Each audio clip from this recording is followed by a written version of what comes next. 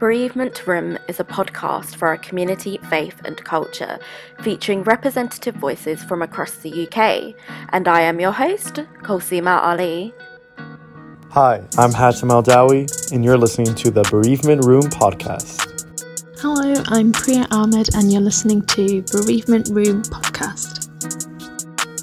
Hello, I'm Bushra Malik, and you're listening to the Bereavement Room podcast. Hi, I'm Tanya Hardcastle, and you're listening to the Bereavement Room podcast. Hello, I'm Abigail Chewett, and you're listening to Bereavement Room podcast. Hey, what's going on? It is Sly King, and you are listening to the Bereavement Room podcast. Hi folks, welcome back to Bereavement Room podcast. I hope you're all having a great week. How you're doing? You know I love hearing from you. Please drop me a DM. You can find me on social media. My DMs are open. The handle is @bereavement-room. Don't be shy. I do love hearing from you, and I do respond to everyone's DMs where possible. And so, at the end of those voiceovers, you heard the voice of today's guest. It's lovely to have everyone's voice at the beginning of the podcast as they introduce Bereavement Room. I think that's really important. And so it brings me great pleasure to say that today's guest is Sly King, also known as Sylvester King. He is a radio host in Alabama, Birmingham, Alabama, for the best mix of R&B at Hot 107.7. He's joined me in the room to talk about the loss of his parents. Something him and I have in common is that we lost one parent after the other with a 10-year gap.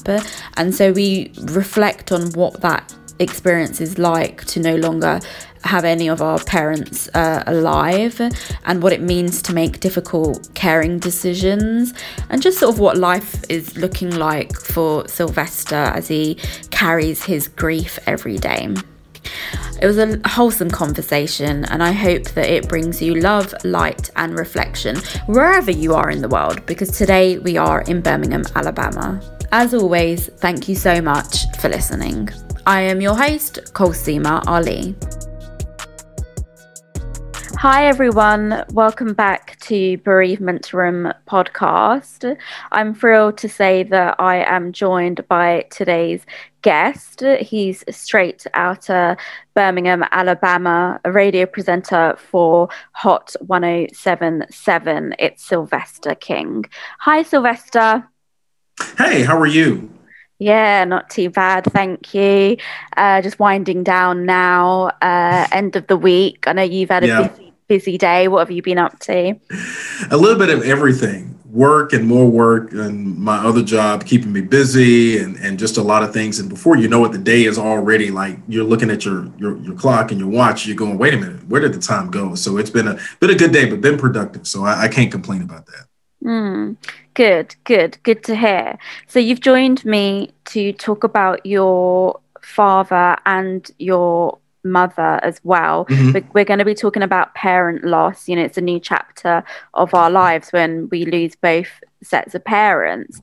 So I'm excited to have this conversation with you today.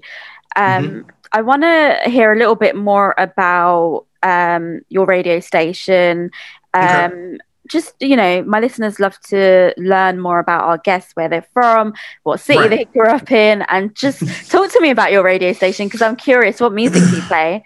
So first and foremost, I have been in radio for about 15, almost 16 years, backside of really just kind of following in my dad's footsteps, honestly. And I really just got into it after he passed away, honestly. And so now I've been doing that and been an on-air personality. I have a show called The Happy Hour. It's happy hour somewhere, right? No matter where you live, it's happy hour. So my show is called The Happy Hour, and that's every night beginning at 6 p.m. Central Time. And I'm also on the weekend, but my show consists of R&B. We play a little hip hop here and there, but typically mainly R&B. And, because there's so many crossovers in genre now in music. We play music from, 80s, 90s, 2000s, today. We play a lot of that stuff. So it encompasses all of that. I have a lot of features on my show. I do a mix every night that's on my show. And one of our DJs does a mix on the show. And then also I have where I let people take over the entire hour of my show. And it literally gives you a chance to come in and, text me a request and we get on the songs. And so it really is geared around you kind of having a little bit control of that particular hour. So it's always fun. And I love what I do. Amazing. I love R&B and I love hip hop. And I was growing up during the time of 90s R&B. Yes. I mean, things have come along since then, and the genre and the music scene's changed a lot over time, I think, but my heart will always be during that time of the 90s R&B. I don't think we'll ever get back a time like that. No. So it's really nice to hear that it's all R&B and hip hop that you're putting out there. And do you have any kind of like breaks where you do talk shows about specific topics or anything like that? It depends. My show is more so geared around the music, but then there are times where I get a chance to jump in and do some things that may be geared around certain topics and conversations. I try to be as relevant as possible to what's happening around and all the things that go along with just the normal things that we may come up with that may happen. So if I'm not talking about things that we're getting ready to do as a station or events that are coming up as we are working to move out of what we've been dealing with during the pandemic, but just talking about all those things. And so I try to add some of that little flavor. It's like I like to say, let's a little salt and pepper here in between songs or when I have time to do that in breaks. So yeah, I get a chance to do that here and there a little bit. Oh, lovely. And I want to hear a little bit more about the legacy behind your radio career. You mentioned to me since we connected that your father was in radio for around 30 years. Yes. And my dad was in radio for about 30 plus years or so. And as a kid, I grew up going with him. My dad had really 3 jobs, but I remember going to the radio station with him. And my dad actually, ironically, was on at night too. And it's interesting, the full circle of life, the station that I'm on now that I've been on, and the only station I've actually been on, is the same frequency that my dad started radio on. Different owners and different call letters, but the frequency that I'm on now is the same frequency he started his radio career on. And that was just a very ironic type of thing to bring it kind of full circle. But he was in radio and I would go with him to the station and hang around all that stuff. And I never thought I would be doing this. I was always, asked by friends and people that were colleagues of his and, hey, you're going to do radio like it? I was like, no, I'm not doing radio, and I'm not doing that. And I brushed it off. And I didn't sound, at the time, I didn't sound anywhere near the way I sound now. I didn't think I would sound anywhere near what my dad sounded like. And I'm like, there's no way I would be doing radio. I brushed it off in that sense. I don't have the voice for it. None of that stuff. And I completely wiped it away. And so, you fast forward to him passing and then me deciding to give it a shot. But it literally was me growing up, being around it. Music really has been a part of my life from day one.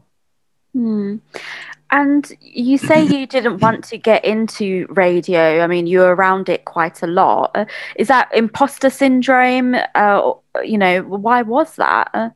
I don't know. I just felt like that was not what I was going to be doing. You as a kid, you have all these crazy mental aspirations of what you may think you should do or whatever. And, I just didn't think radio was going to be my thing. I just didn't. I really didn't, and I literally thought about it and I was like, okay, nah, not really for me. I don't think that's what I'm gonna end up doing. I think I'll end up doing something else. Wasn't sure what that was, but at the time I didn't think that that's what I was going to do. I was just like, okay, maybe something else, but God clearly had a different plan for my life, which got me to where I am today. But yeah, I literally just was thinking of myself, I'll do something else, outside of, doing that. I think when we're young as well, we're still working things out, what we like, what we don't like. And then sometimes there is a little bit of pressure in the environment we're in when our family members are in a certain career. So, I mean, God has let you, he's taken you down this path. And Are you happy that you've gone into radio? Do you think your dad would be proud? Because it sounds like it's a legacy that your dad left behind. Yeah, I think that's the thing that I honestly, always have in my mind is he proud? And I know without any question, I know he is. And I kind of had a little bit of this reassurance, I think, when it was at some point, I can't remember exactly when, but, that presence of him and just that, I'm proud of you. And my dad was always proud of me, always, it just was his thing. It was like he just was, very, very always willing to talk about me to people and that sort of thing. And, it's not a bragging moment, but, my father was always proud of me from when I was playing football or whatever I was doing. And he was always there for that stuff. And my biggest struggle was always that he never heard me on the air. Yeah. And that's always been the thing I've wrestled with, just because I was like, I just wanted you to hear, and my mother was alive, of course, during that time. And so she did. And she said, your dad would be so proud of you and so forth and so on. And, I just always, have wanted that to be the thing for like my dad, just to hear me on the air. Like I used to listen to him. I listened to him all the time. And ironically, I actually found one of the very few recordings that I have of him. And then I had somebody who actually is over Birmingham Black Radio here locally to, just out of the blue, send me a excerpt of a show that he used to do back in 1963, 60 something. Lovely. And, that was amazing. So, those are the things that in my mind, I just wish I had that chance for him to hear, me today. And, I've always, Dad, what do you think? That'd be my first question. That'd be my first, question to him if he, was listening and that sort of thing. So, yeah. I think that's so lovely. I mean, it's lovely that you're able to go back in the archives and find something, an excerpt of, your dad being on air. I think that's so lovely. It sounds very comforting to be able to listen back to something like that. I mean, what was that moment like for you when you listened back? Oh, wow. It was like that just surreal thing, and just hearing his voice. It was comforting. It was just all around, just a great feeling, just a thing that just was like, man, I get to, hear his voice. And those are memories you cherish. Because I remember the last conversation I had with him. I remember the last conversation I had with my mom. And I always tell people, like, you don't ever take those moments that you have with people for granted. And you never know when your last conversation is going to be. And I remember, and it was not a bad conversation. It's not bad at all. It just was the last conversation I had with him, and playing that conversation back, I go, why did he say that? And then my mother and her last conversation with me, it's those are the things that you think about. But hearing his voice, and, I even sent that audio to my sister, and those are the memories you have that are good. And you reflect on those, and they do make you sad. But, you still just need those. And those things mean a ton. They mean a lot. I wish there was more. I think if there was more. Never enough. No, it's never enough. Because I would play it all the time if I had that. Or, I have video, when I used family reunion stuff, I filmed some things and I have his voice on there, or have him in that video. But yeah, it's an interesting thing when you get a chance to hear it, what it does to you. Oh, absolutely. It was only yesterday I've created a folder on my iPhone. It just says Pops on it, and it's just videos and pictures of me and my dad. And I posted one of the pictures because I was having a bit of an off day yesterday, I think, or a griefy day. Let's say I was having a griefy day. And it is comforting, and you do treasure even those mundane moments. And those conversations and those audio clips. Yep, absolutely. And that's the thing about it. I think that just like you have a day that and I have those days. Yesterday was one of those days. It was not a bad day, but it was a day that I just really had a burden that I wanted to go to the cemetery. And I was like, I'm going to go.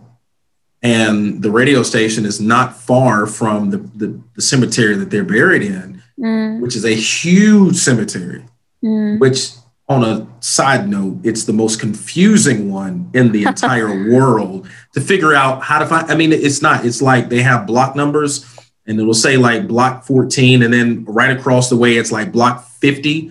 And you're trying to find like 24. And you ride around forever. I literally have made landmarks, and I've used other headstones as landmarks to know I'm in the right place. But I was really wanting to go out there yesterday, and I went, and it's always healthy. I think it's healthy. I think to go out there and you get a chance to just be in that space, and whatever emotions you have at that moment, you have those emotions, and you just get a chance to go. And I think that that's a good thing. I always try to go, and, I haven't been in a while, but going yesterday was good. And going to the cemetery, is it also a reminder that, this world is temporary, that life is short? Absolutely. It reminds you, I think even not only that, I think just what this past year was a greater reflection of how temporary things are. I know too many people that I know personally who are gone because of COVID. And then you look at how quickly life can, we have a short window of time. It may seem like a long time, but we really have a short time. And you don't know how long that time is, but it's so valuable. It's so precious. And every moment that you have, every gift that God has given you as a day, you really have to make the most of that. And you really have to look at it and really analyze things and say, okay, how can I live my life to the best? And how can I make the most of that? Because every single moment is not promised. Absolutely. And that is the part for me that I get a chance to think about sometimes. And I think as you get older, the value of the things that really matter to you and what really are the things that you care about, it begins to outweigh the little things, the things Absolutely. That are just, that don't matter. Absolutely. I mean, they just don't. I mean, they really don't. In the grand scheme of things, right? When you look at it from the big picture, they really don't. That's the part that I think that as a society, as people, we lose sight of, because when tragedy hits and affects everybody, these pandemics or anything, they don't care who you are. They don't care where you're from. That stuff doesn't matter. It affects everybody. So, I think about those things, but it's very, very good for me to reflect on that. And I think you get a chance to analyze some things too, Absolutely.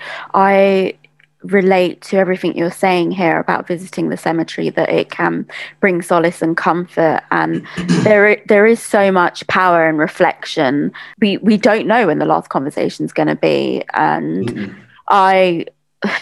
when I think about when my dad died, I didn't know that was going to be my last conversation with him. It was a lovely conversation, but it's just really shocking, and you do go back and you do think about those last few moments that you had with your loved one. I want to learn a little bit more about your father. Okay. What was your dad like? Wow. My dad was my hero. My dad was amazing. I was, and I tell people this all the time, how blessed I was, because my father was a stern man, but he was a man. And I say that because he helped me to be the man that I am today. My dad was the nicest person that he could be. I knew my dad was serious about, discipline, and he wasn't, a person that I wanted to disappoint. And he showed me how to do everything that I know how to do.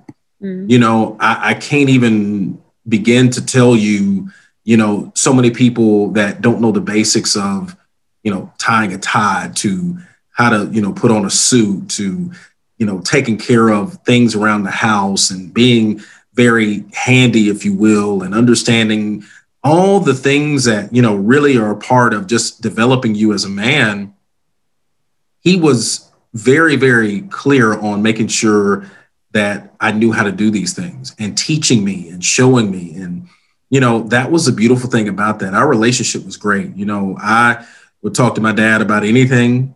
My dad was one who, growing up, it was always fun to help him in whatever he was doing. I always was eager to help him if he was working in the yard or he was, cleaning the cars or whatever he was doing. And his leadership as a father and as a husband really helped me to be, where I am today. And I didn't have to worry about, well, can an uncle show me how to do this or a cousin show me how to do that? My dad made sure that everything that I needed to know, he made sure that I knew that. And I didn't leave, the time of him being on earth going, man, I wish my dad had shown me how to do this, or I don't know how to do that. And that was a beautiful part about that, just him as a man. But he was one that I looked up to in more ways than one, because he made sure we were taken care of. He made sure that, my mother didn't need for anything, that he would go last. It was like, if there was something, he would go without, because he wanted to make sure we had what we needed. And it wasn't that they couldn't get it. It just was, he was making sure that we had what we needed, that my sister and I were taken care of, and that he was making sure that everything that we were trying to get done, that he was able to get it done, and he was supportive. And just, there's so many things that I could say. I actually did this survey a year ago that really was just kind of about your state of your mental health and just kind of how you grew up, rating your, things that you went through in life. And I felt kind of bad because everything that I rated was like, great. I mean, I didn't have a childhood or an experience or experiences that I could sit back and say, man, that was a bad moment, or that was a bad time in life. I didn't have that. And I that's due to, my amazing parents and the man that my father was, so again, for me to be where I am today, I couldn't be there without the man that I had before me as an example. That is so lovely. It's so lovely to hear that your father was fully present in your life from the moment you were born and until the end. I mean, that's so lovely to hear, particularly in, if you're from a marginalized group, or I've heard previously on the podcast in the Black community that sometimes fathers are not present. And I've had a father that's been fully present my whole entire life, so I've always felt blessed. Just as you say, you felt kind of bad when you're filling out that survey because it was a very high rating for everything. It was. I'm like, okay, I think like it was A through whatever. And I'm like, I mean, my whole thing was like A, and I'm going, I don't even want to turn this in, because I'm like, everybody's going to think I'm lying. And I'm like, I'm not really lying. I actually called my sister to tell her, I said, do you realize how blessed we were? I said, do you really realize how blessed we were growing up? What did she say? She said, I know. She said, I mean, and I was telling her I filled out the survey, and she just was like, you know what? You're absolutely right. Because we talked about some things, and I said, man, what do we may not have gotten. I mean, every kid's like, I want everything, we didn't get everything we wanted. We didn't need for anything. We didn't want for anything. We had parents who were very clear on us respecting them and all those things that go along with it. But for the example we had and the things that they did, the sacrifices they made for us, that helped shape us to be the parents and to lead the way we are now. So, yeah, I mean, it's just, it was, a time when I had a chance to kind of reflect for a moment, and I'm grateful that, my father was present and active and a part of my life. And I'll never forget, my dad was older. Of course, my parents were, their age, they were about 17 years apart. So my mother was like 27. My dad was like 44 when they got married. And my dad, being that he was older at that time, and not where he couldn't get around. I'm not saying that wasn't the case, but, my dad, I mean, he made a beeline The year we won state championship in high school playing football, he made a beeline to get to that field to find me. And I mean, that was like the highlight of everything, you know, for him. So that's why I reflect back and just, you know, you ask the question, like, you know, how would he respond today, you know, to what I'm doing and where I am? Those are things that I always think about. Oh, that is so lovely. So lovely. I feel like I know your dad. I mean, I tell people all the time that people that knew him, I mean, he's left a mark till to this day. People that know me because of him that are still around always talk about the man that he was. That's the kind of legacy I think that you want to leave. Oh, absolutely. You want to leave that where others respect you and say, man, he was a great man. You know, your father was an amazing man. You know, he was a hardworking man. You know, all these things you hear and you hear that about your parents and you go, man, wow, they had an impact on people and people truly respected them. And that was the kind of person that he was and, you know, the person she was. And I think that's important part of the grieving process as well, the type of relationship that you had with the person and what that looked like and the experiences you've had. Because, you know, after 2 seasons of Bereavement Room, I hear lots of different experiences and stories. Sometimes there's estrangement within the family.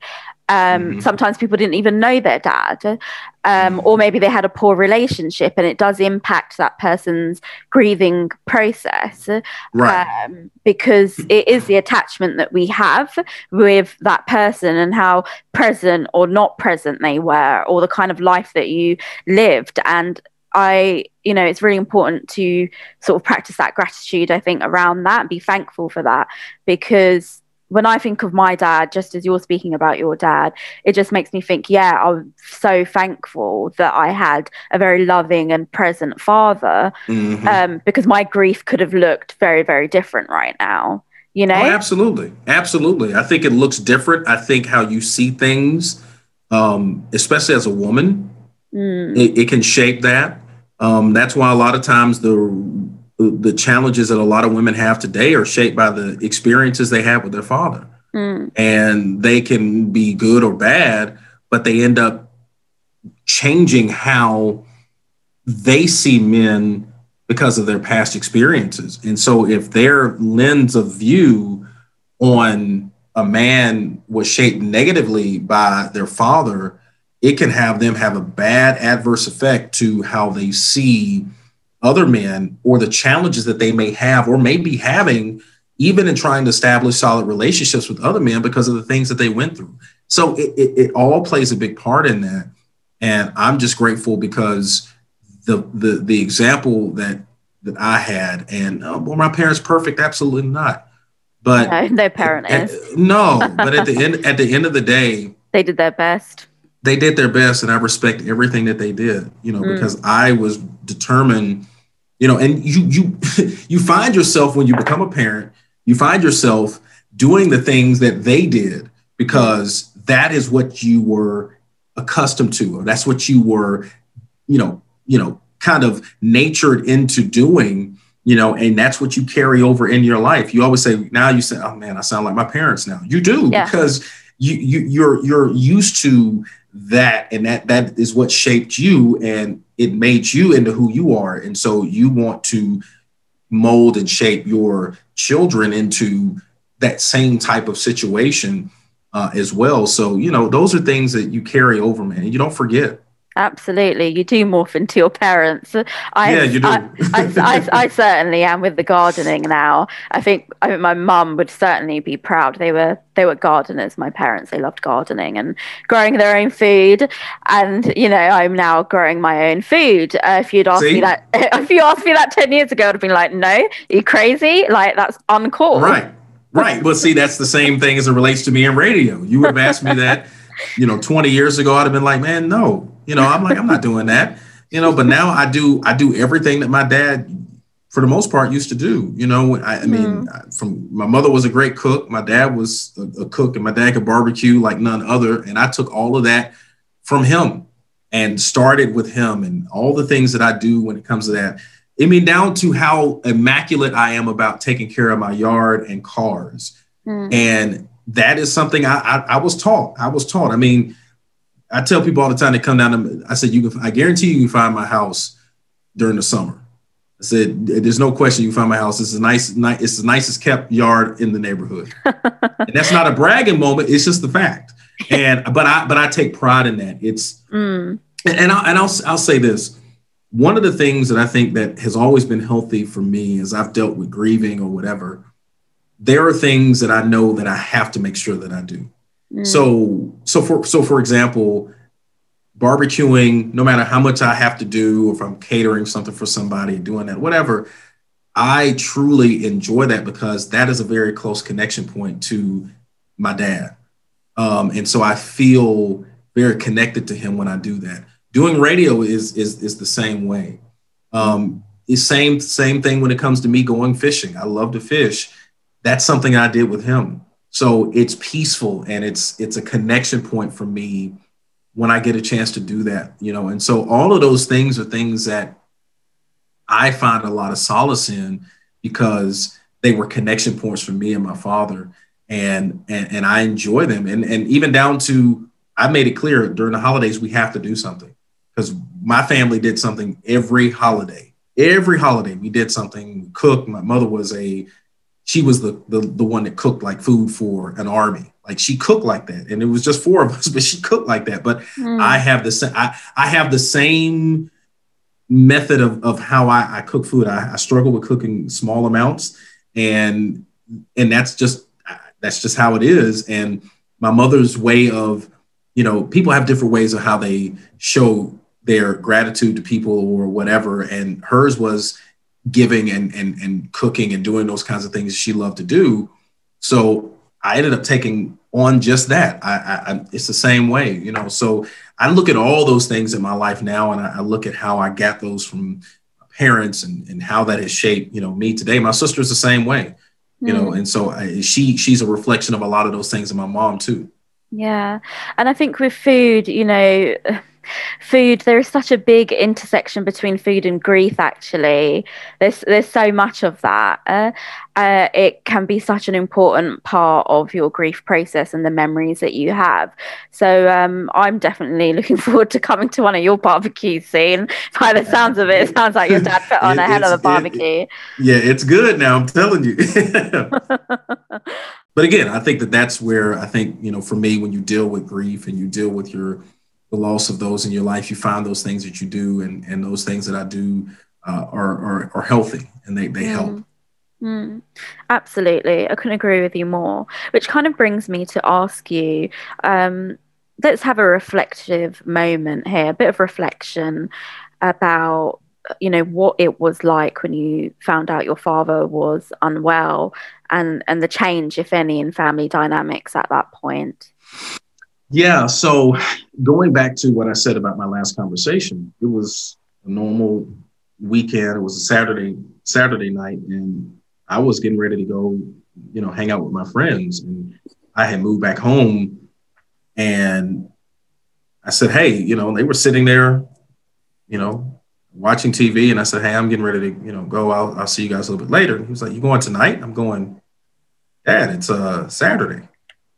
Okay. And I'm thinking, why did he say that? And I just brushed it off and kept moving.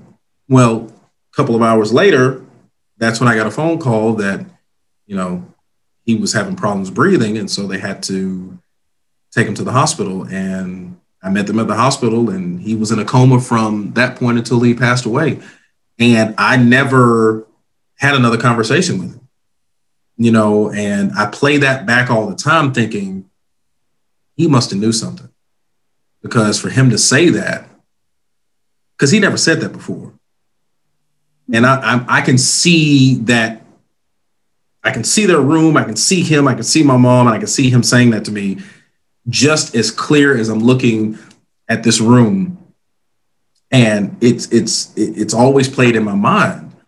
And it was a struggle. I think that the struggle during the time that he was in a coma was a challenge because, we were going every day going to go see him every day. And it was, you're hoping, you're praying that things will turn around and things will get better. And that was a big struggle because it was 3 months. And ironically, which is weird because I never normally used to have my phone on during that time. Believe it or not, I didn't have my cell phone on back during that time. Amazing, right? I actually had my phone and I didn't have that much great reception downstairs. So I would never forget that it was a Saturday morning and my phone rang and it was the people from the healthcare facility. They were calling me. I said, how in the world did they get my number? I don't even remember they had my cell phone. I have no idea. To this day, I don't know. They called me to tell me that he had passed away. And I'm like, I can't relay this message. I can't go up here and tell my mom and my sister this message. I can't do that. Like, well, if you can't, we'll try to call the house. And it's like, okay. And I'm like, I couldn't do it. And that was difficult. Very, very difficult. Very challenging, so that was a part of that whole process of him being ill, because it was abruptly. My dad nothing was, to our knowledge, he wasn't in the hospital prior to that. He wasn't laid up sick anywhere. This just happened. Now, my dad was one of those people that he didn't want to burden anybody. So if my dad was not feeling good, he probably didn't say anything, but no indication prior to that dad was not well. Like he was at home on a normal night. It wasn't like there was anything else happening. So it was very abruptly, for all of us. And you were not able to relay that message when you received it. So did they phone your mother? Yeah. So what happened was I made it upstairs and I think she was like, what's wrong? And by that time the phone rang and I just fell right there. And that rocked my world. That rocked my world. That was. Yeah, I can hear it in your voice. Very, very difficult thing to have to relay that message. You're debilitated in that moment because it's so shocking. It's inconceivable, and it's shocking, and it's just a thought. You don't think that.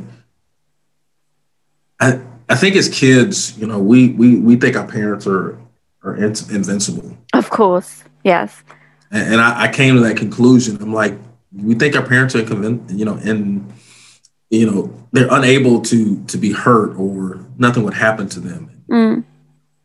I remember, it's amazing how things are, but I remember years, I don't know how many prior to my dad passing, I remember I remember having dreams or visions, if you will, of me speaking at my father's funeral. It would be such a brief flash. And I would try to play that out of my head and, ignore that or whatever. And I'm like, no. And this was, literally, I didn't have those anymore after he died, but I did end up speaking at his funeral, but it just was one of those things that played in my head over time that I just was, always trying to block out that, that's not going to happen, because, you don't think of your parents being, destructible. But of course, they are protectors. We grow up with that knowledge in our mind that they are there to protect us, and they're the people that we learn from. Yep, absolutely. Yeah. Absolutely. So in that moment, the services informed your mother that he had died. Mm-hmm. And then was your sister around? Yes. Yeah. My sister was there. She was there. And I'm trying to remember. Was my sister there? Wait a minute. think she was there. I think my sister had I'm trying to remember, my sister, was she just married at that time? Either way, I think she was there. Yeah, I can't remember. Yeah. It's hard. It's very blurred because I know my sister was married when I know she was married because my nephew was here. So either they both were here, or either they were in Atlanta. I can't remember where they were at that time. But either way, yeah, I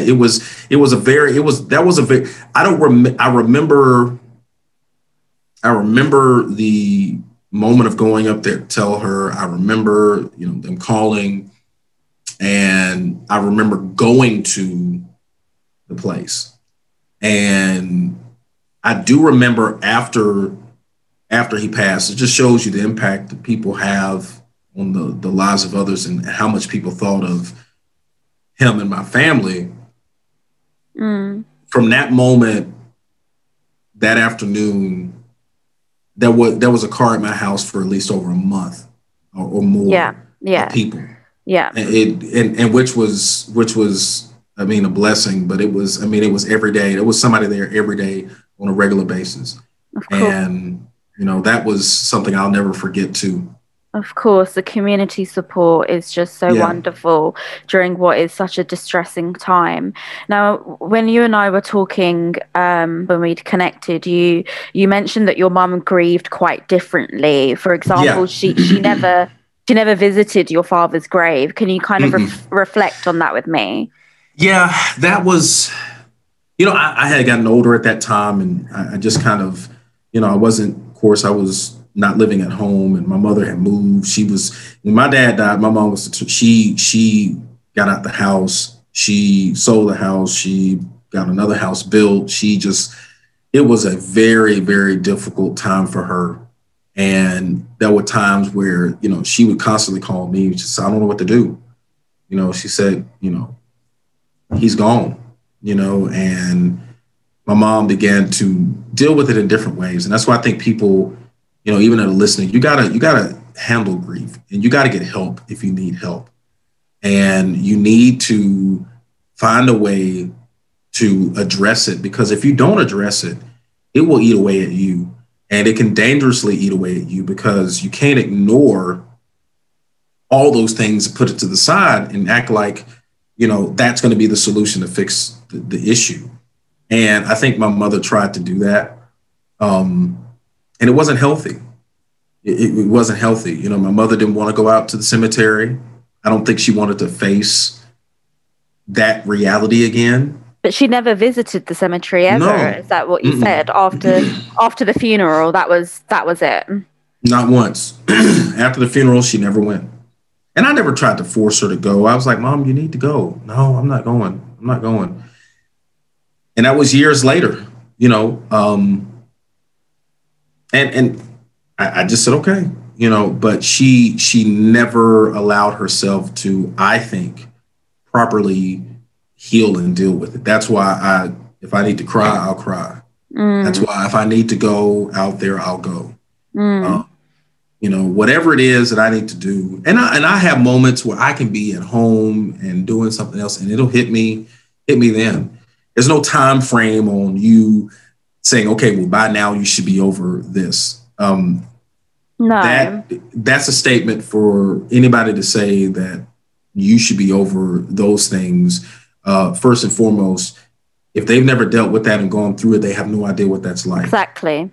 And anybody that says that, I have a problem with it, because you don't understand. And if you've ever been down that road, you can understand.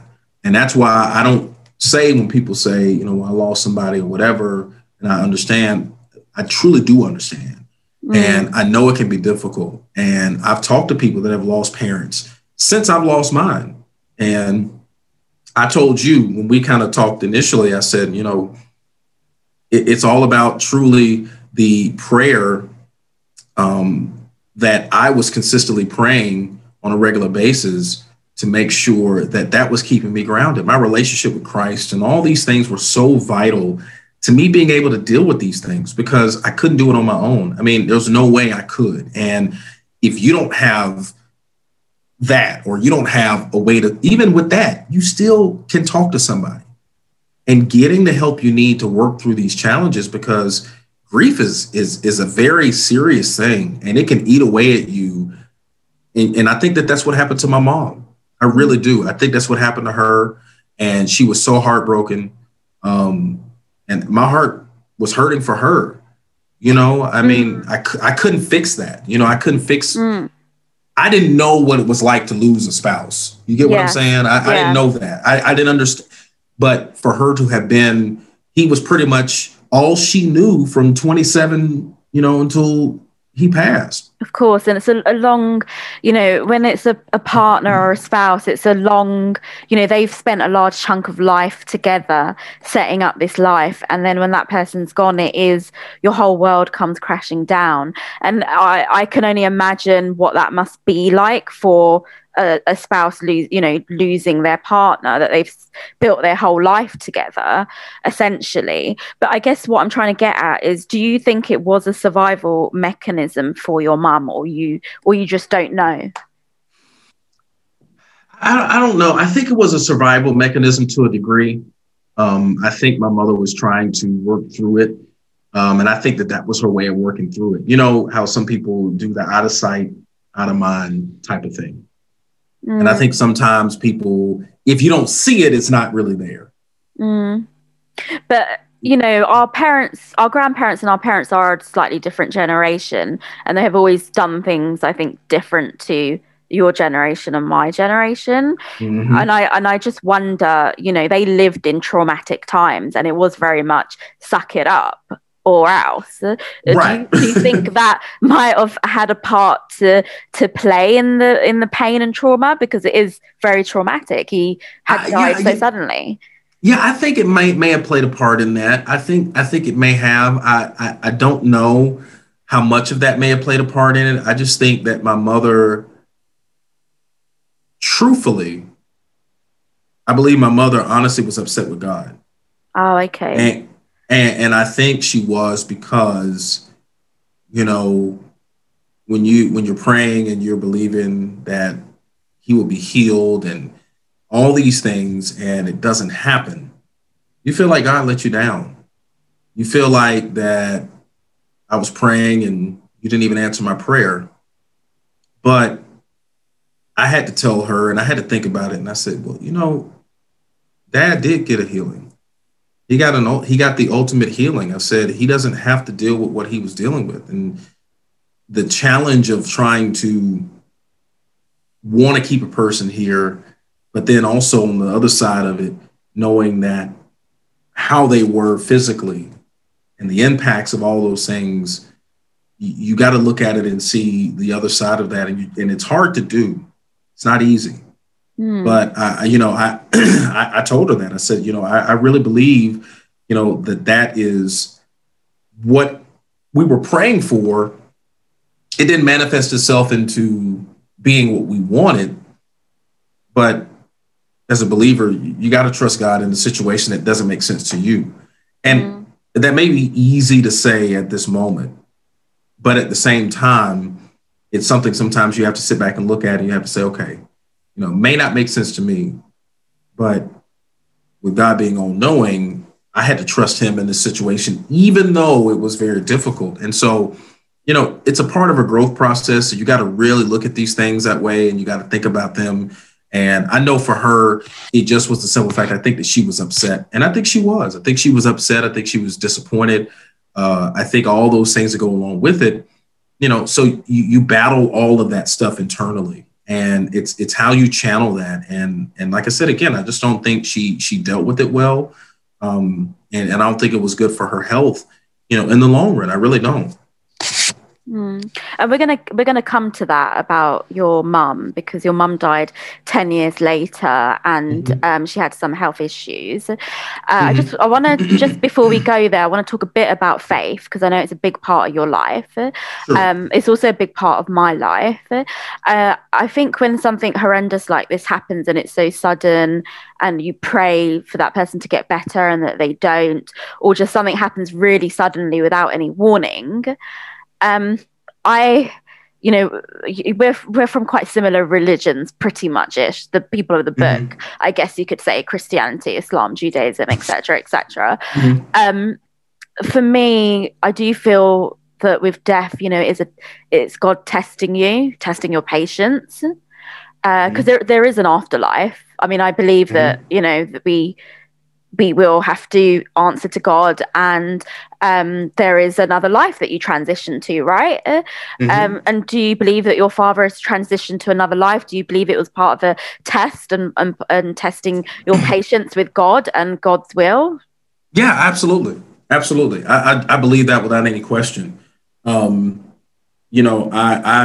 think I shared with you, I know I felt my father's presence, and even in a dream, shortly after he passed away, and it was very reassuring in the sense of that everything's okay and that he's here, meaning that he's around. And I really believe that a lot of times you get tested that way. And how much do see, it's easy to say you have faith when things are going well. Of course. It's easy to say, faith is you're standing firm on your faith and you're trusting God in the situation and all these things. But when you go through the test, that's where the test really comes in. See, people always talk about a testimony and like, oh, I got a testimony. Well, there's no test without a testimony. And you've got to have that to go through. You got to have the test for the testimony to even be able to be told. And those things that you go through, they are tests to really test you and to test your faith and really stands firm on where you stand in these things. And that could be a little bit of a challenge because we all have some selfishness intentions where we want somebody to hang around forever, or we feel as though this is what we think should happen. And I think it does test that. How much do you trust me? How much do you really, believe in what you say? That's all a part of it.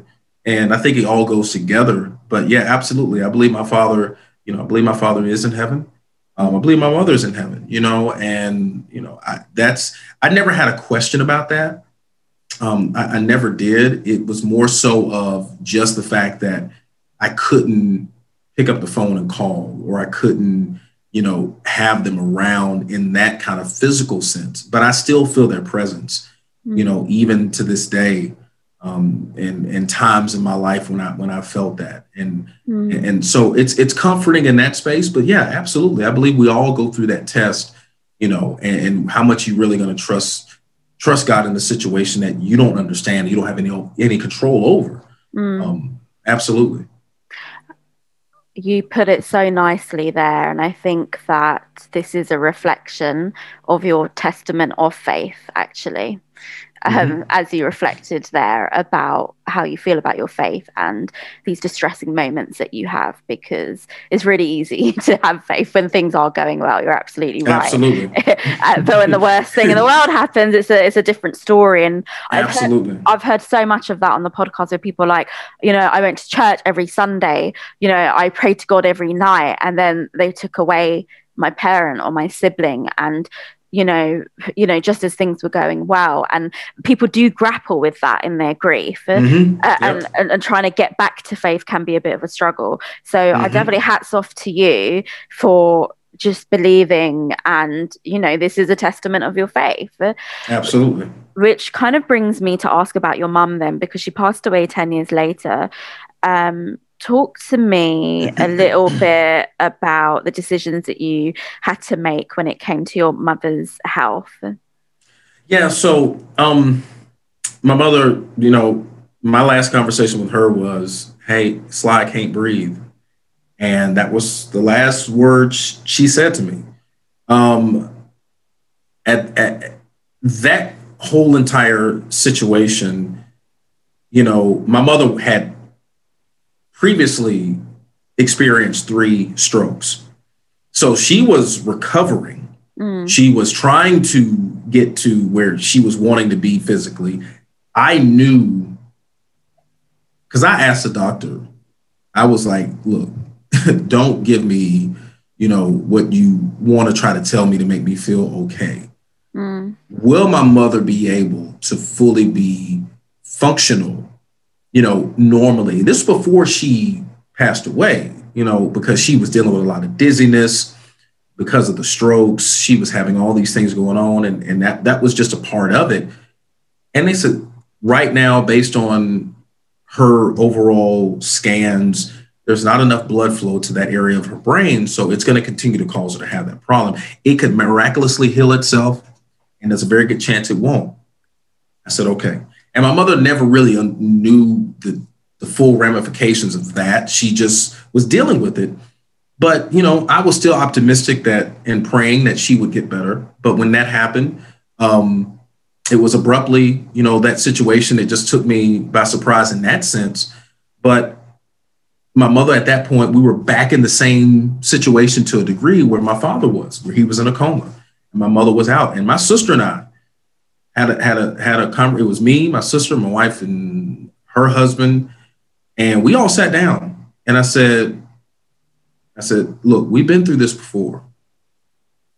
I said, now this was on the backside of waiting on the results from the doctor for the actual stroke doctors at UAB here in Birmingham. And they had all of the top doctors that were in the stroke division working with her. And one of the top interventionalists that's in the world that comes and does UAB stuff did not want to do the surgery because of the situation that my mother had from her strokes. And so they said, well, we're going to do these other tests. We're going to run some other brain activity stuff, and, we'll get the results. And so when they came back for the results, they told us, and they said, hey, listen, so here's the results. Basically, my mother was brain dead, and there was very little to no activity on the chart and what they showed us and what they explained to us. It was nothing. And if she recovered, my mother would basically have been, as they say, a vegetable, not, able to do anything. Okay. And so we talked about it. We had a discussion about it. I said, do we want to go through this again? And my sister said, I don't know. I said, well, listen, I said, when they tell us what they have to tell us, we've got to decide on what we want to do and what's going to be best. I said, because currently mom was on a breathing machine where she was on a ventilator, and her levels she wasn't really breathing much on her own. I can't remember what the percentages were, but it wasn't enough for them to say, okay, she can even come off. So we made a decision to say, hey, we'll take her off. And if she breathes on her own and she's okay breathing on her own, that's fine. But this was all after finding out the results of what the doctors told us. And so we made that decision, and her sisters understood, other people understood, and that was not easy.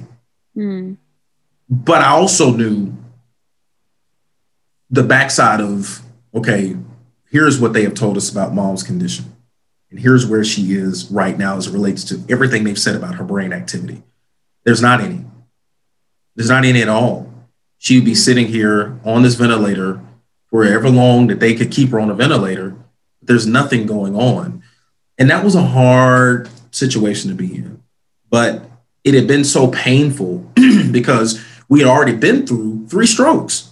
We had been through 3 strokes. We'd been through the recovery. We'd been through I was taking care of her at home, and my sister wasn't even in the state. And so it was all these things happening, and it was a lot to really process. But making that decision was not one that I will tell you was ever easy. Not at all. Not at all, but when we made that decision, we collectively talked through everything that we decided to do. And we were all, we were on the same page on what we need to do, but that was not easy. That was not easy at all. No. And it is really important to be able to have that conversation with everyone collectively about what to do, because it's quite a heavy decision to make alone. Absolutely. You can't make that decision alone. You can't make that decision alone. And that's why we had to talk through that. I think that's another thing that people go through in these challenges of siblings and family is the relationships. I'm grateful that my sister and I have a wonderful relationship. But that was very, very critical. But at the same time, they looked to me for decisions and what was happening. I made a lot of the decisions collectively because my sister's younger, and my sister just looked at me as her big brother, and she wanted me to, I was leading the charge on, and I didn't have a problem with that. But I had to be strong and make decisions for what we wanted to do and how we wanted things to be, and I don't feel bad about any of the decisions we made, and what we decided to do. I don't feel bad about that at all. Not to this day, but having conversations and talking about those things were very important. Yeah, very helpful to have that, because you need, there's something about everyone coming together and getting that moral support. And I think if the facts are laid out to you by the medics of quality of life will never resume in the way that it once was, then, that can be a very large deciding factor of what you do. Absolutely. Forward. Absolutely. And that was the reason why we asked the question. I didn't want them to tell me, some glazed over answer. I literally said, hey, I needed straight, as they say, straight, no chaser. I don't need anything added to it. Tell me the honest truth. Where's her quality of life based upon what you're telling us? Yeah. And they told me the truth. And they told me the truth. And they said, listen, we had some amazing doctors. And when doctors are emotional, that really, it hits home. But I remember all that stuff like yesterday, and they just really, they had a hard time having that conversation. But, I appreciated them for being honest, and I couldn't ask for anything more than that, I think the empathy of the healthcare professionals is very important in these instances, because you really know that the information they're relaying is true, it is factual, it's there to support you. And we hear some horror stories in healthcare. We definitely have on this podcast. I've got my own personal experiences of it. And I think that's also a very large factor when it comes to your grief, a very important one. So I'm really happy that you had that support from the medical professionals and the family support to make what is a very, very difficult decision. So did you and your sister sit by your mum's side when they took the ventilator off? What was that like for you? I didn't want to do that. Okay. I couldn't do that. Now there were family members who wanted to be in there, and I just couldn't do that. Where I stand, and again, going back to my faith, my sister didn't go in there either. I said, I know my mother's going to heaven, and I know my mother's spirit has already left. I said, mom is not in that room. Yeah. And I know she's not. I said, mama has been gone for a long time. And I'm okay with that. Me being in there with her to take her last breath doesn't do anything for me. She could talk to me, that's different, but she can't. So being in there wasn't going to help me, and I didn't have, my sister was fine with that, but that was not something I had to do. And there are people, who have traditional things that they want to do in being in there. And some of my mom's family was in there, our family, I should say, were in there. But I didn't have to be in there for that. And, I was not far away, but I already knew deep down what was gonna be, what was gonna end up happening, because I knew, my wife being a respiratory therapist, her knowledge of ventilator machines and all these things, she knew what percentage my mom was on. Okay. And she knew what percentage she was actually doing on her own. And her seeing that every day, she knew probably how that was going to end up going anyway. So, I couldn't be in there. Okay, I hear you. It's hard. It's not easy. No. In situations like that, and you have to do what is right for you in that moment. So, you've had quite a hard decade, past 10 years, with losing both parents. Can definitely relate because I also had a 10-year gap after my mum died. It was then my dad. And so you had one anticipatory grief, I guess you could say, and then one very abrupt, sudden, passing of your father. You talked a bit about holidays earlier on and how you always did something every holiday season. But when a parent dies, it's often hard to be able to recreate what we once had during the holiday season. Kind of talk to me about what it means to be determined to do something during the holiday period. Yeah. So you're always, shaping your life around your experiences and what you were used to. And for me, I knew that I could not just have a holiday that comes up and we don't do anything, or I'm not cooking, or there's not that atmosphere, if you will, that you were used to. And so I just made it a point that I said, listen, I don't care if anybody comes over. I don't care if nothing. We're going to do something. Whether I'm barbecuing, whether I'm cooking, because I'm the chef, and when it comes to any of that, it doesn't matter what it is. I could not let it go by and not do anything. Okay. Because being still and doing nothing, it's a disconnect for me, if that makes sense. Yeah. But would you say you were able to recreate something else then in memory of what? Yeah, I think so. Okay. I think so, to a degree. And let me be very honest with you. Mm-hmm. I had this conversation with my sister around this last holiday, because this one was different. This was a challenge because of COVID. And we normally would exchange gifts with my sister, and we would go over there and spend a weekend with them prior to, and didn't get to do any of that. And all these things were different. And I talked to her and I said, it always is good to do things and create things and your own traditions. And she does some of the similar things as well. But the part that was missing, it always feels like something is missing. And I know what it is, because I go through those emotional roller coasters. Mm-hmm. Being very honest, I go through it's the holiday. Great. Oh man, I'm thinking about this. Man, I hate they're not here. Yeah. Or I have a memory or something. So you go through this up and down roller coaster. And I know I do. What's difficult, and I've told my sister this. I'm the one that got the phone call that my dad passed. Sure. Yeah. I'm the one that got the call from my mom that she couldn't breathe. I'm the one that found her in her house, and had called 911.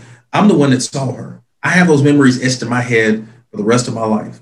Mm-hmm. My sister never saw any of that. Mm-hmm. So that challenge of those elements of those things that you go through emotionally during the holidays, and that's why doing something helps me cooking and doing these things with my family and trying to make the best of that and enjoying it and trying to create new memories are very important, and I think that's the part of it that I try to do. It's a combination of things that we used to do or that I enjoy doing every year we're going to make sure that I do this because this is a part of a memory. And I've talked to my kids about this. I said, listen, when you get older, your recreation of what you had during the holidays, when you have a family, you're going to want to create some of these same things because you enjoyed them and they were fun. And that's what you used to do. And they're memories that you're going to carry over with you for the rest of your life. And I take the same approach now. So I try to do some of those things, but yeah, I have times where I'm going through this, or I may be doing something in the kitchen or something like that. And I may think about my mom or my dad and I may break down. I mean, it's a part of it, and it's an ongoing thing, but doing something helps me. It is a part of a healing for me. I know me personally. the decorations, the things that we do, and all these things, those things, they help me during that time, you know. And that's important, isn't it? You Very. need to be able to do things that help you during what is a difficult time, because you might be cooking 1 minute and then suddenly break down. So in that very distressing moment, is it just to feel everything that you're feeling and let it out, that you are feeling this way, and then continue and carry on with your cooking, for example? Yeah. I mean, it'll happen. I'll sit there and I'll be thinking about, man, I think it was this past Christmas, one of the two, Thanksgiving.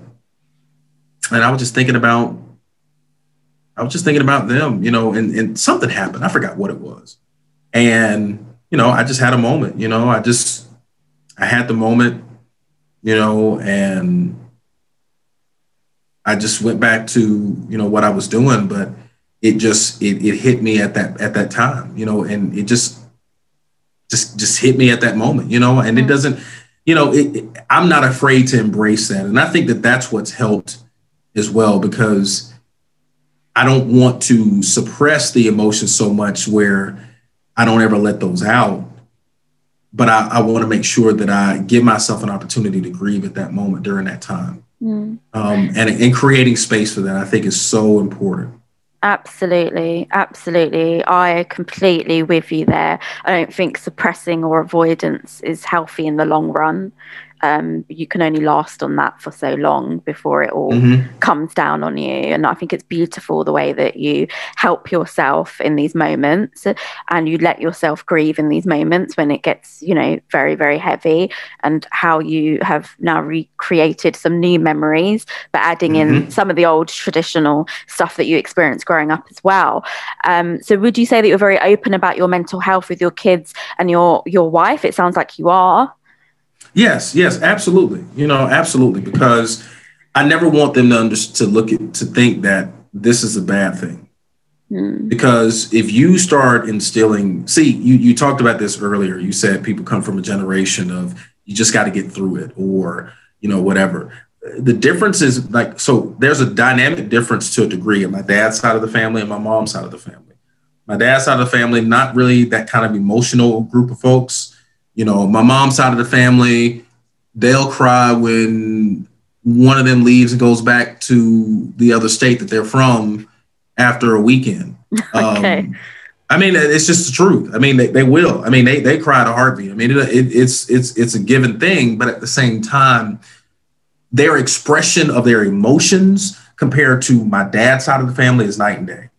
And okay. I don't want it to be a situation where you look at it and think that you shouldn't have emotions, or you shouldn't grieve about anything, or you shouldn't express, that, or think that I'm invincible. No, your dad hurts too, and it's important that you know that dealing with these things, there's a way to deal with them. Because one thing for certain, you will have these things happen in your life at some shape, form, or fashion. Of course.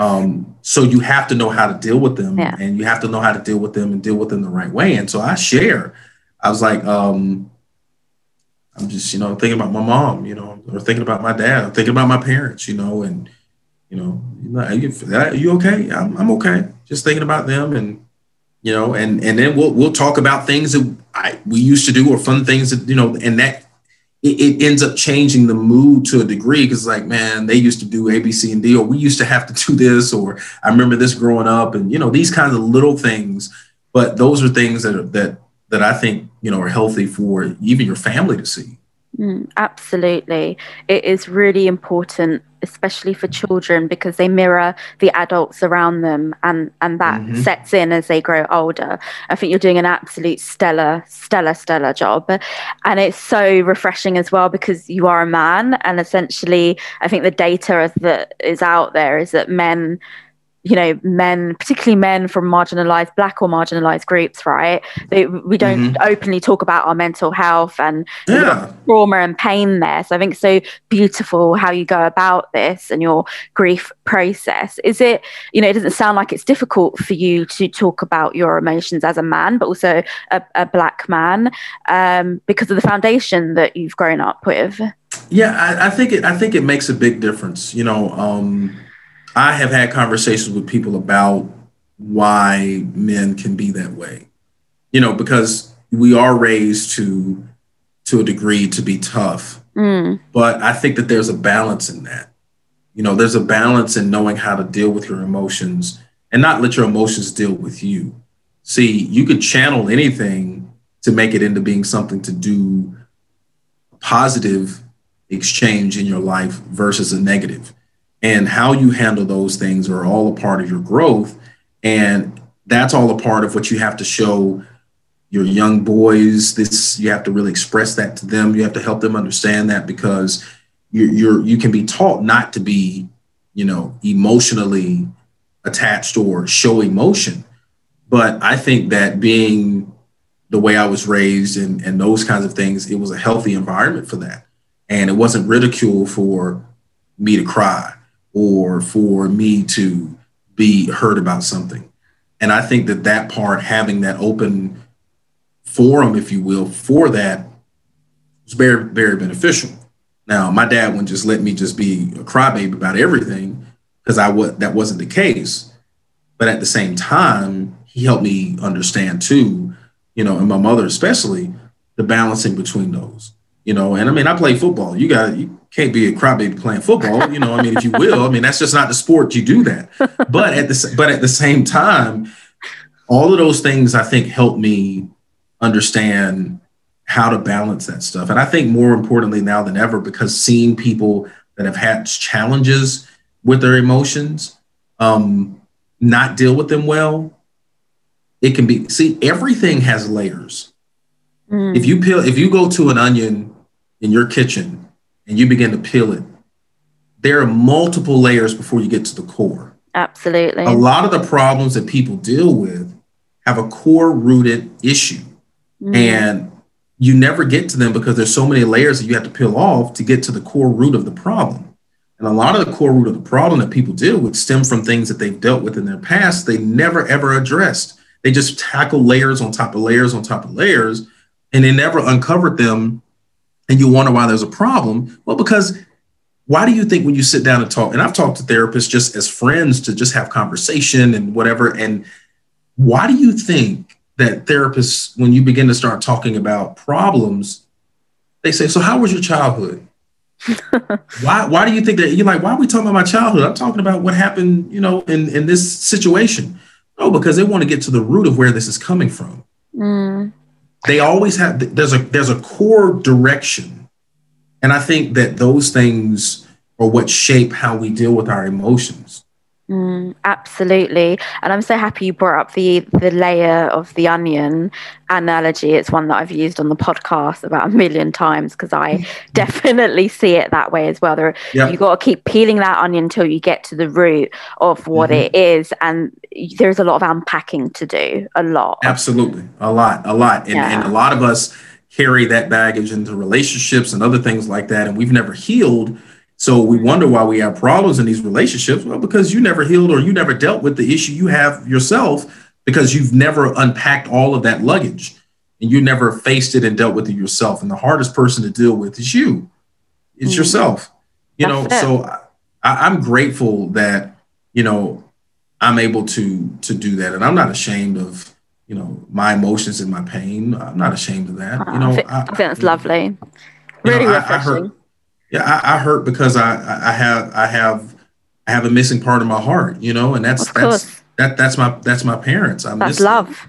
And that's love. Exactly. Yeah. Grief is love. And exactly. And I think people don't understand that. I think people don't get it. I don't suggest, if you do need, like I said before, you do need to get help. If you're consistently every day, you're wallowing in it, you're dealing with, you got to begin to start talking through that, because that, for me, again, talking about it is healthy. It's healing. I think that everybody heals differently, but I do know that talking about some of these things and just to let these things out can be very healthy for you. Oh, absolutely. Talking is healing. And I love doing that on this podcast. And I've really enjoyed speaking with you today. It's been just so much fun and just great to learn more about you and your upbringing and your parents. I mean, what was your dad's name? My dad was named, I was actually named after him. My dad was Sylvester King Sr. I'm a junior. Now, a funny note, my dad never really went by Sylvester because he went by his radio name, which was Weldon Clark, which is a whole nother story, but he went by that. And that's what my mom always called him. I was called Sly, which is what I've always been called most of my entire life. They're very seldom if anybody called me Sylvester, which is fine, but that's who I was named after. So I'm a junior. My mother, her name was Lily King. And so those were two amazing people that I honestly owe everything that I am to today. So I'm grateful for you and what you're doing and just allow me to be a part of this. It's amazing. I think social media has some great points and values to it. This is another example of one of the reasons why I think social media can be great, because you can connect with people from around the world. And this is even healing for me. This is good for me because any opportunity I have like this is good for me. So I'm grateful for you, and I wish you nothing but the best on what you're doing in this, and continuing this conversation. Oh, thank you so much, Sylvester, for your kind words. I've really appreciated your presence today. And before we close, I wanted to ask if you did have 5 minutes with your parents again. I know we spoke about this offline. What would you say or do? I mean, I would be, first and foremost, I probably would hug until I couldn't hug anymore. Truthfully, just to hug, my mother one more time, to hug my dad one more time. And just to tell them thank you. Just to say thank you. Thank you for what you did to show me to be the person that I am today. Thank you for loving me. Thank you for the sacrifices you made for me. I couldn't say thank you enough. And that would be just a moment of that time, just to say thank you. I may have made mistakes. I may not have made you proud, even to this day, and everything that I've done, but thank you. And just to say that would be worth everything that I possibly have to my name. I think that those are moments and seconds of time that you would just cherish just for that moment. And that would be just an opportunity I couldn't ever put into words clearly to define that feeling, and that moment, just to say that. And how grateful I really am. Of course, you understand you can't have them forever. That moment of time that you could just capture for those few moments. But I would tell them that would be a big part of it. How much I love them, how much I miss them, but more importantly, how much I love them and what they mean to me. And my goal is to carry out their legacy, and I'm just grateful for them bringing me into this world. That would be just some of what I would say. And we will be reunited with our parents one day. This is what we believe in our faith. Absolutely. And I believe you will be reunited with them one day. And I think what you're doing is wonderful, the way that you live your life and process your grief. So thank you so much for sharing your experience. And I've really enjoyed finding out more about your parents and the life that they lived. Thank you. I'm super grateful for you. And this has been a highlight of quite some time. So I'm truly grateful for this opportunity. Wow, that was radio presenter Sly King. He joined me in the room to talk about grief and loss following the death of his parents. That was such a beautiful reflection, very wholesome way to end the podcast. I really enjoyed chatting with him. And if you enjoyed today's episode, please do subscribe, please do leave a review, do DM us. My DMs are open. You can find me on Twitter and Instagram. The handle is @bereavementroom. Well, until next time, take good care of yourself. I am your host, Kulsuma Ali.